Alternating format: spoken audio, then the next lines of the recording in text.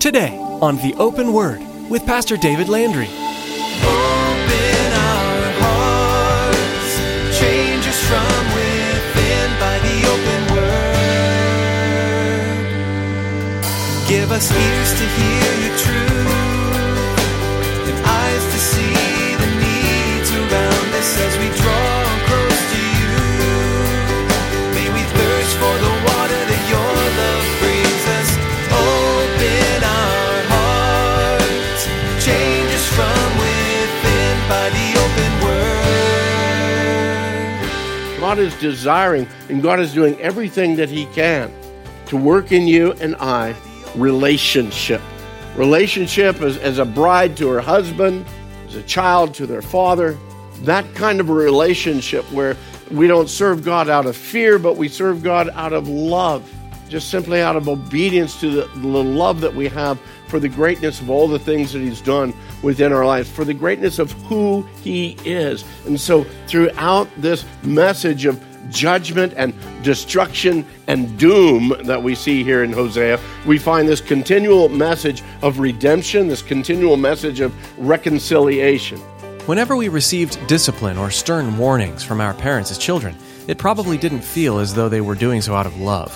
However, as we look back with hindsight, we're often quick to recognize that it was because they loved us that they did so in the first place. In today's message, Pastor David will remind you that God's desire for us is to grow in love and relationship. In his study, you'll learn how God will sometimes use trials or struggles in our lives to get us back on track should we lose our way. Now here's Pastor David in the book of Hosea chapter 2 as he continues his message, The Adulterous Bride.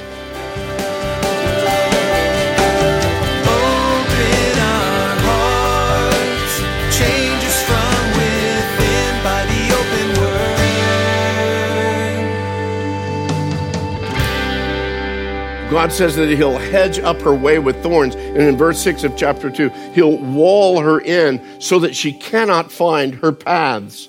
She'll chase her lovers, but not overtake them. Yes, she will seek them, but not find them. Then she will say, I will go and return to my first husband, for then it was better for me than now.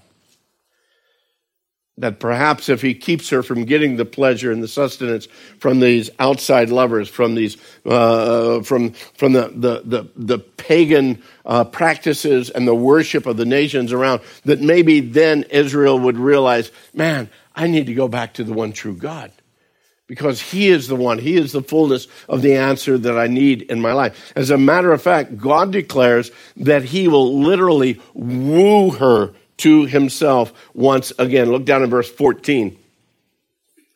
He says, therefore, behold, I will allure her. I will bring her into the wilderness, and I'll speak comfort to her. She doesn't deserve all that. What she deserves is punishment and chastisement. I love the grace and the mercy of God. I love the abundance of the grace and the mercy of God.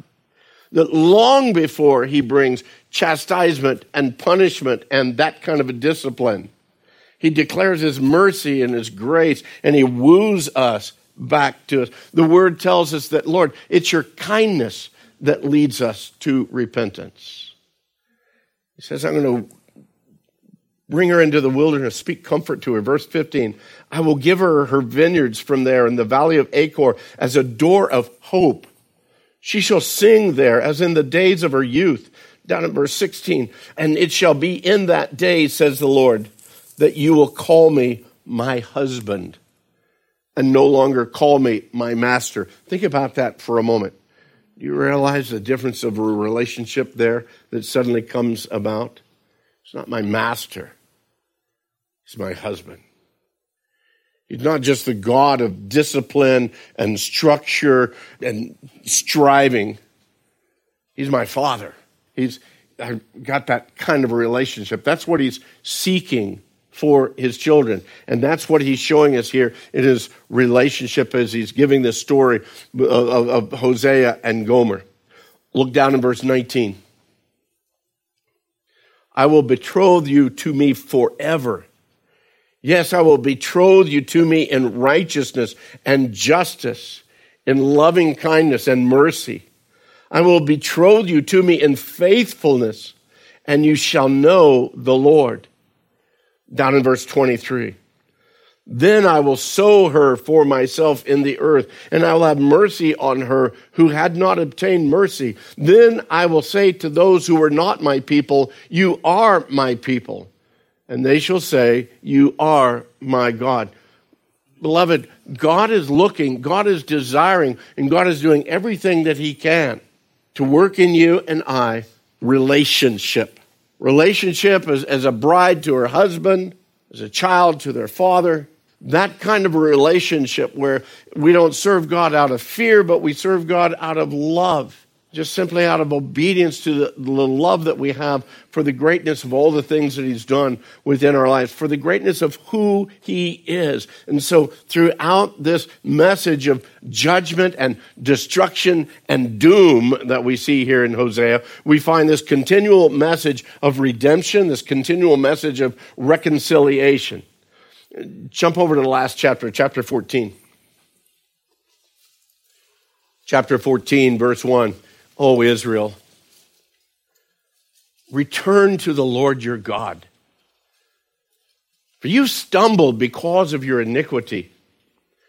Take words with you and return to the Lord. Say to him, take away all iniquity. Receive us graciously. For we will offer the sacrifices of our lips. Assyria shall not save us. We'll not ride on horses, nor will we say anymore to the work of our hands, you are our gods. For in you, the fatherless finds mercy. And once again, God's work of mercy is grace, is declaring. He's going to declare it to them. Look what he says in verse 4. God speaking to them, I will heal their backsliding. I will love them freely. For my anger has turned away from him.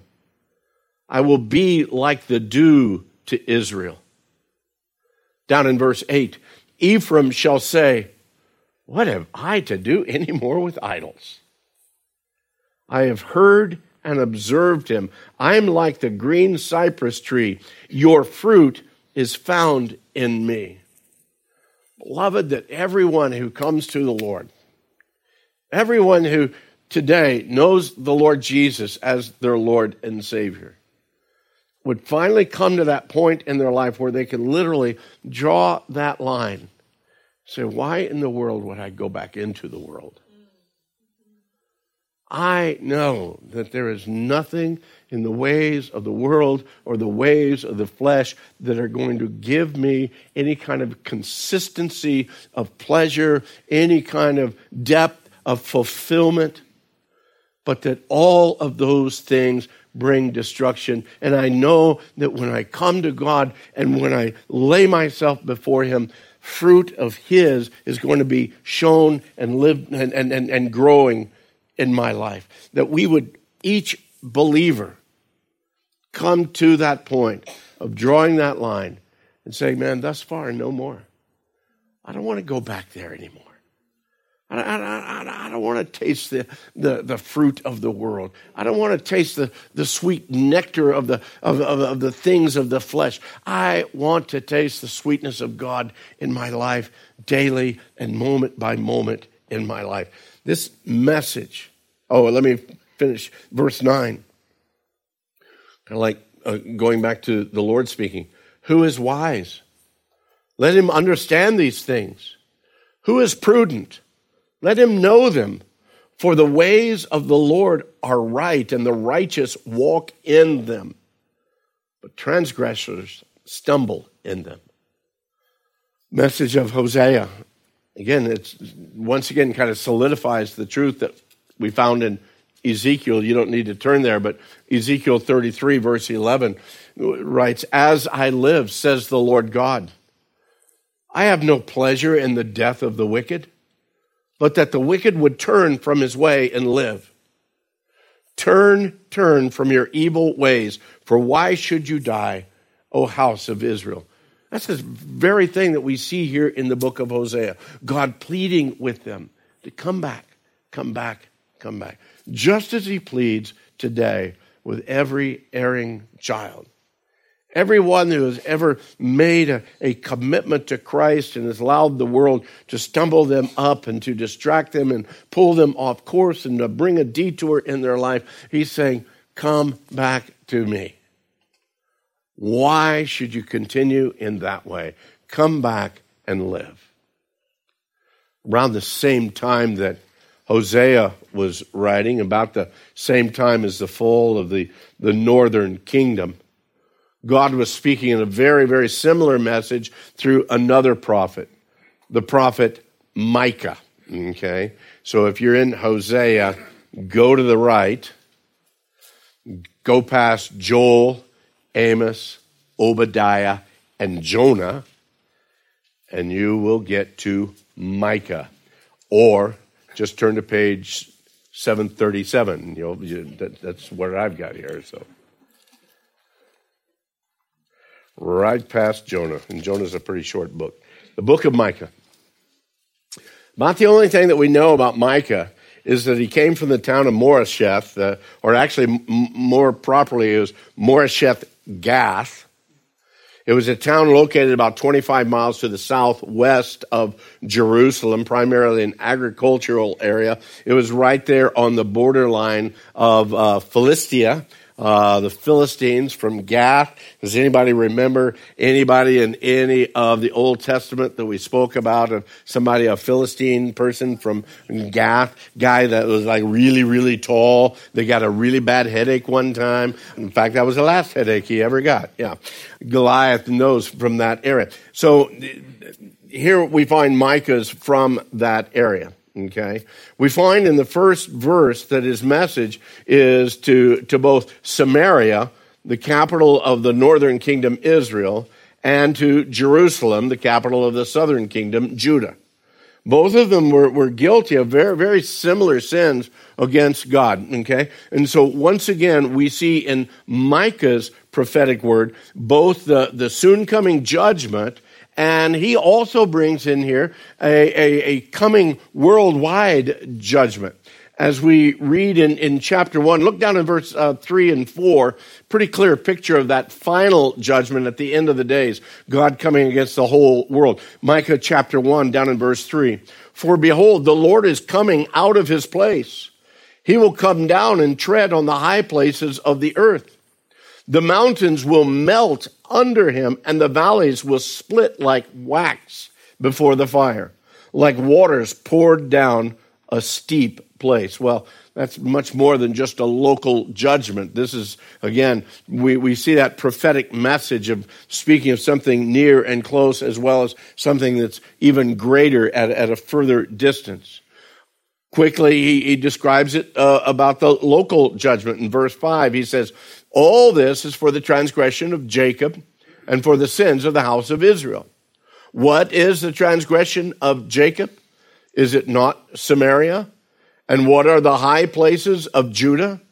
Are they not Jerusalem? Now, this is a particular issue with prophecy. Again, sometimes it's very clear what's being spoken, but often you need to have a pretty good overall understanding of God's word and God's plans and purposes. To just read that, it might not make a whole lot of sense. Here in Micah, we see both this near prophecy as well as the distant prophecy. We find in Micah's message charges against both Judah, the southern kingdom, and Israel, the northern kingdom, because of their continued practices of this pagan worship.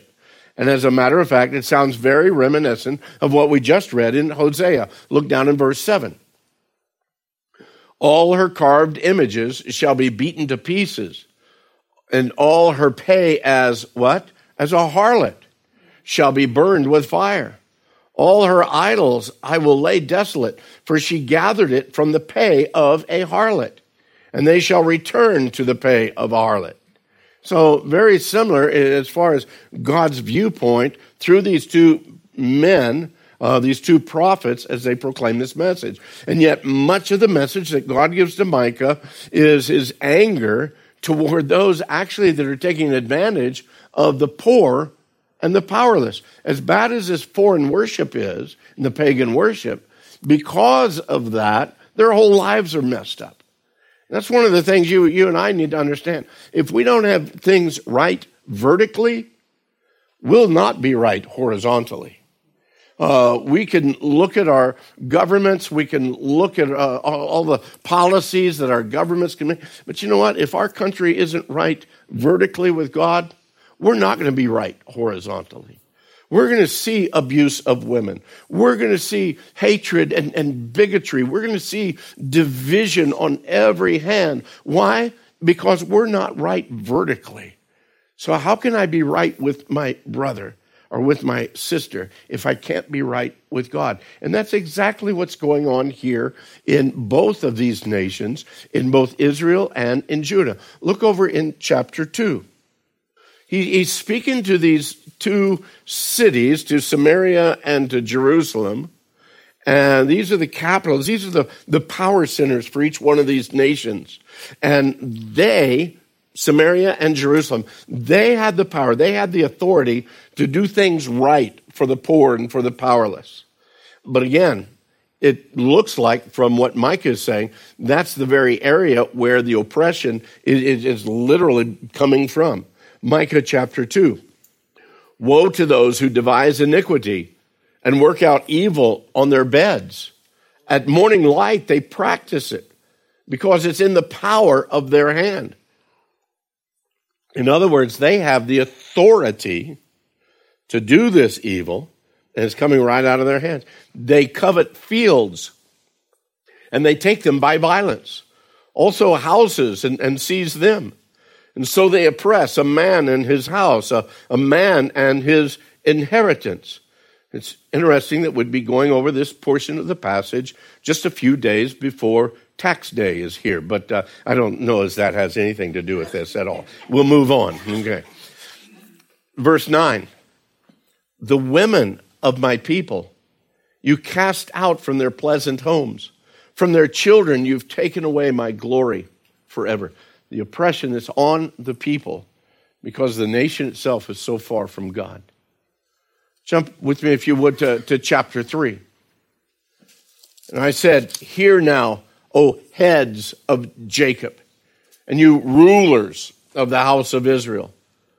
Is it not for you to know justice? You who hate good and love evil? And then he goes on with some real strange descriptions here. You stripped the skin from my people and the flesh from their bones, who also eat the flesh of my people, flay their skin from them, break their bones, and chop them in pieces like meat for the pot, like flesh in the cauldron. Wow. God is getting very descriptive in how the leadership is treating the people of the nation.